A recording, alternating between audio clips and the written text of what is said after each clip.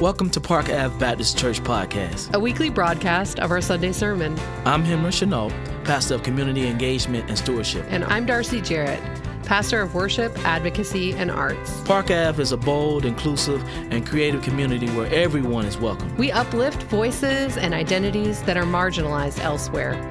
We affirm all ethnicities, racial identities, ages, socioeconomic groups, gender identities, and sexual orientations. Because we hold to a theology that refuses to other anyone. At Park Ave, our leadership model is non-hierarchical. And we practice an open pulpit where you will hear a multiplicity of theologically trained voices from different backgrounds and social locations. We don't just preach and talk about deconstructing systems and structures of power. We practice it. Through this podcast, we hope you will be inspired, encouraged, and challenged. Listen with us now.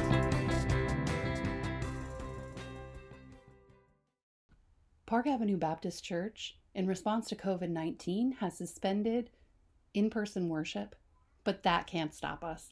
What you'll hear on this podcast is a recording of our online worship, which happens each Sunday at 10 a.m. Join us through our Facebook at Park Ave Baptist or our Instagram at Park Ave Baptist. We hope that you stay safe in these difficult times. Then we will have a reading from Brianna, and be reading Mark 1, 14 through 15. Good morning, everyone. I will be reading Mark 1, 14 through 15. After John was arrested, Jesus came into Galilee announcing God's good news, saying, "Now is the time. Here comes God's kingdom. Change your hearts and lives and trust this good news." The word of God for the people of God.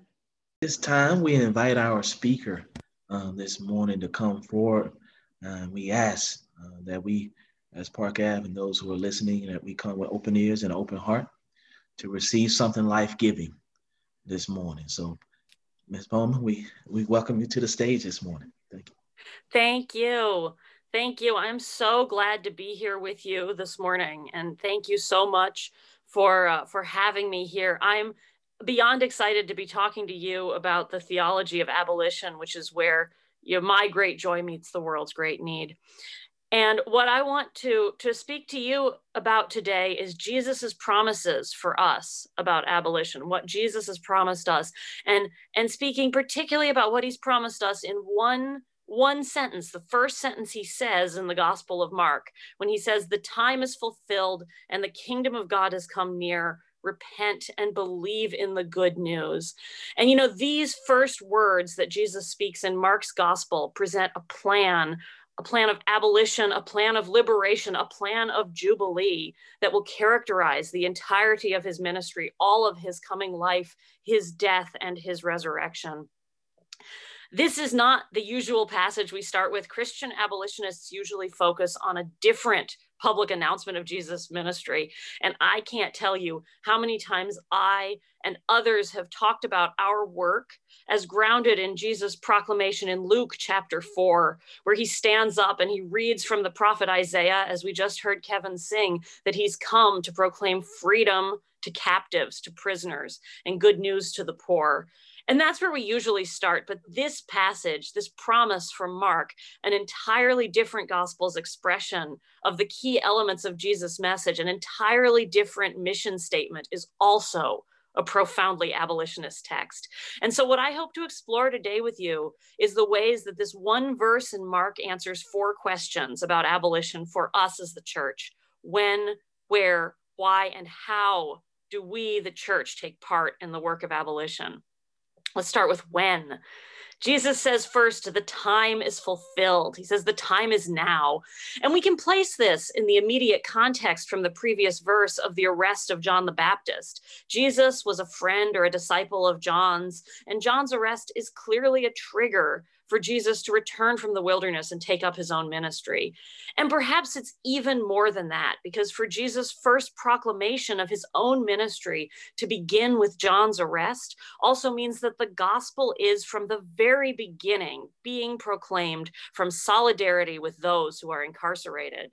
Jesus is responding to John being imprisoned by putting into action his own ministry, by starting up God's plan of liberation. And the promise that Jesus is giving us is certainly one of real, concrete liberation. I've been recently very affected by André Trocmé's book, Jesus and the Nonviolent Revolution. And Trocmé was a French Protestant pastor who hid Jews from the Nazis during World War II. His theology, which rose out of his experience of resistance to unjust laws, insists that what Jesus proclaimed was a real, concrete, nonviolent revolution, the real Jubilee of God, promised by the Torah passages in Leviticus and Deuteronomy, in which land and money would really be redistributed to the poor. And while Trocmé doesn't mention abolition, this idea of a nonviolent revolution and his insistence that what Jesus promised was a real and concrete jubilee is also, I think, a promise of abolition. What Jesus is announcing when he says that the time is fulfilled is abolition and jubilee. And the reality of this abolition, of this jubilee, is what brings me to the question of when, and to his promise that the time is fulfilled. Because as Trocmé says, what Jesus is saying is that now is the time for the Jubilee of God, for abolition to be put into practice as it probably never had been before. As the Apostle Paul writes later, now is the acceptable time. Now is the day of salvation. Jesus, by saying the time is fulfilled, is telling us that abolition and jubilee aren't promises for some future utopia. Our goal isn't to hope that maybe someday abolition will be possible in the coming reign of God. Instead, what Jesus is saying is that now is the time for abolition. As Christian abolitionist writer Lee Griffith puts it, we can spend the rest of our lives inventing new handcuffs and building new prisons, but that won't change the fact that Jesus proclaims liberty for the captives and the prisons have fallen. Or as Angela Davis says, prisons are obsolete. They are already obsolete. The time is fulfilled.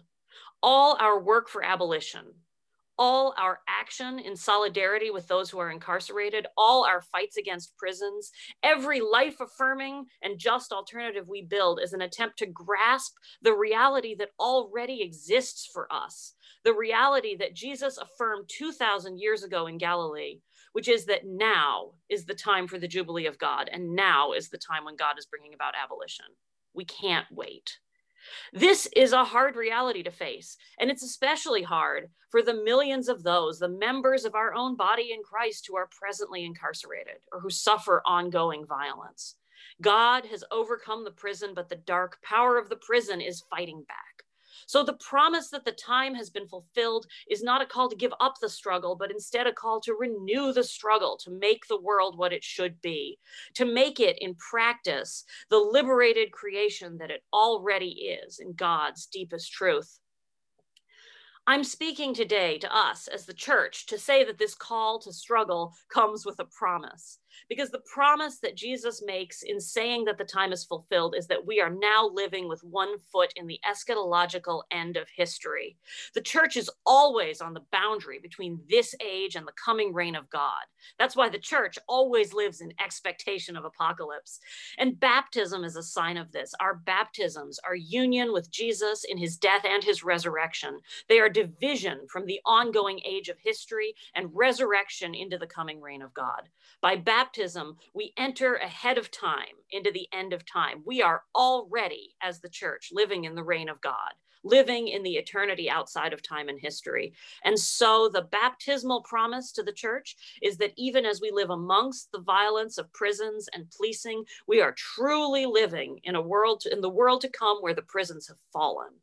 And the call of discipleship that follows that baptismal promise is, to borrow the language of the Second Vatican Council, to ensure that our human lives and social structures are now accommodated by degrees to the highest of all realities, spiritual ones, to what is really real. The struggle of the church as it exists in prisons and outside, under oppression and where it participates in oppression, is to live the freedom that already exists for us and for the world by God's own action. Abolition is not a promise to come. Abolition and jubilee are realities we must live out now. Okay, so that's when. That leaves the questions of where, why, and how. Let's go back to the words of Jesus. Jesus' next promise and command is the kingdom of God has come near, or as we might say more inclusively, the reign of God has come near. What does it mean that this reality, God's abolition and jubilee, the great remaking of the world, is near us? I want to offer an illustration that comes from one of my favorite science fiction stories, The Man by Ray Bradbury. In this story, a starship captain arrives on a faraway planet, but the people there are not interested in him because a far more important man, a miraculous healer bringing peace, has just been there. At first, the captain is skeptical that anything so good could be true. But when he is finally convinced that the coming of the man has been real, he demands to know where he went and how he can catch up with him. Refusing to stay behind in the healed community of peace he has found, he gets back in his spaceship, determined to catch up to the man who has gone on to the next planet. But as one of the bystanders says after the captain leaves, poor man, he's gone.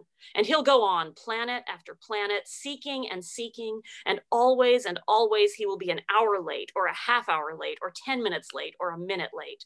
And finally, he will miss out by only a few seconds. And when he has visited 300 worlds and is 70 or 80 years old, he will miss out by only a fraction of a second, and then a smaller fraction of a second. And he will go on and on, thinking to find that very thing which he left behind here on this planet, in this city. If we go looking elsewhere for God's just reign, we are always too late. God is already present among us, as he is in that healed community of peace left behind by the man. The reality that makes abolition possible in our communities is that the reign of God has come near. That promise is why we do not look up to heaven or beyond the sea for the word of God, but recognize that the word is very near to us. It is in our mouths and in our hearts, as it says in Deuteronomy. We put into practice the presence and peace of God who has come near us when we live out God's justice in our own communities of reconciliation. The hard work of community accountability for harm, of restorative, compassionate accountability, which allows us to imagine a world without prisons, is the work where God becomes present to us here and now. So how do we respond to this nearness? And why must we respond with real struggle for abolition? Jesus answers the why of abolition in his next command: repent. Friends, abolition is repentance. The reality of the demonic intertwining of Christianity and white supremacy and capitalism in our society means that abolition is repentance required of the church for our complicity in such grave sin. The reality of our history is this: the Bible was used to support slavery by claiming a fundamental difference between races as divine punishment for the sin of a mythical forefather of people of African descent. As Rima Vesely-Flad teaches us, Puritan covenant theologies that divided the elect from the reprobate supported the social construction of whiteness, as white Europeans understood themselves to have a covenant with God not shared by indigenous inhabitants of the Americas or Black people they had enslaved. As she says, they saw themselves as covenanted children as opposed to mere creatures. Harmful constructions of penal substitutionary atonement have been used to justify harsh punishment in this life because of the punishment required by God, supposedly, for our sins. And this has occurred in racialized ways that scapegoat Black people in particular, Black and brown people in particular, as Nakia Smith-Robert has laid out powerfully in her own academic work.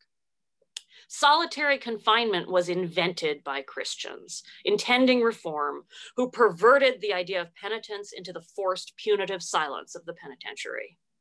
And as our own Micah Herskind has written, prison ministry thrives on a condescending approach to incarcerated people that sees them as sinners in need of conversion rather than recognizing the structural realities underlying mass incarceration.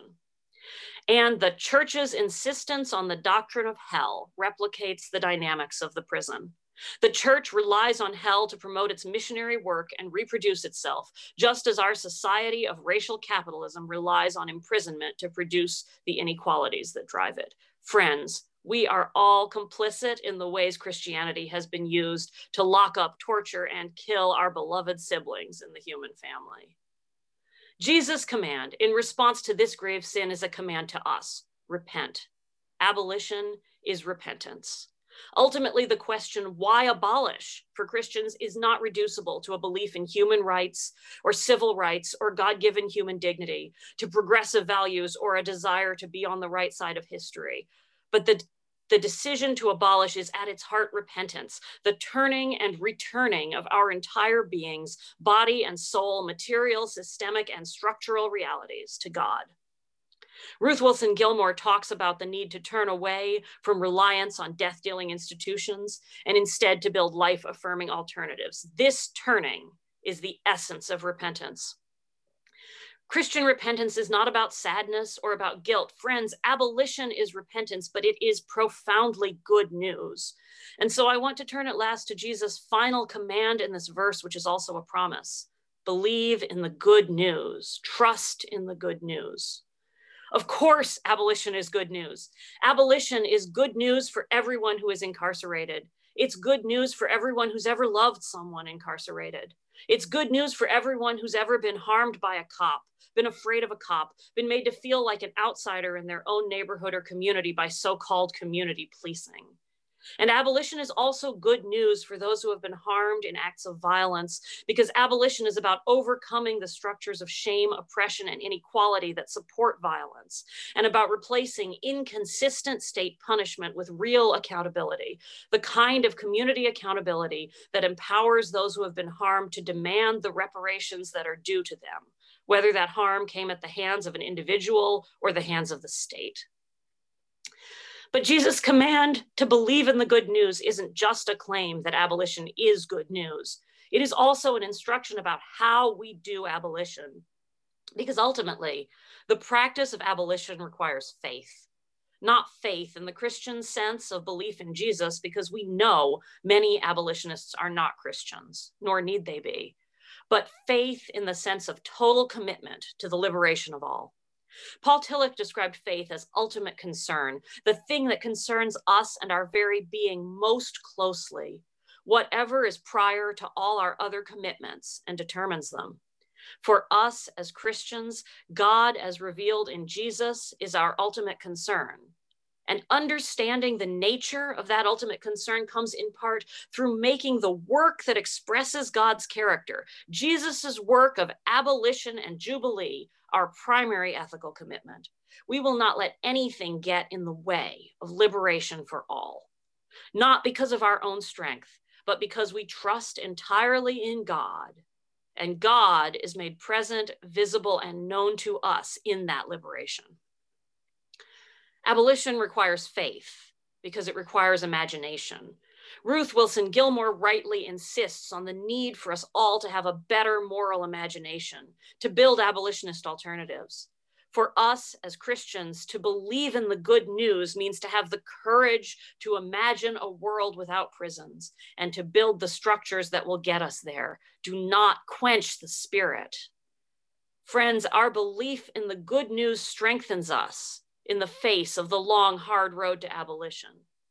Though the powers arrayed against us are mighty, God will prevail. We draw on that faith. We draw on that good news to imagine courageous resistance.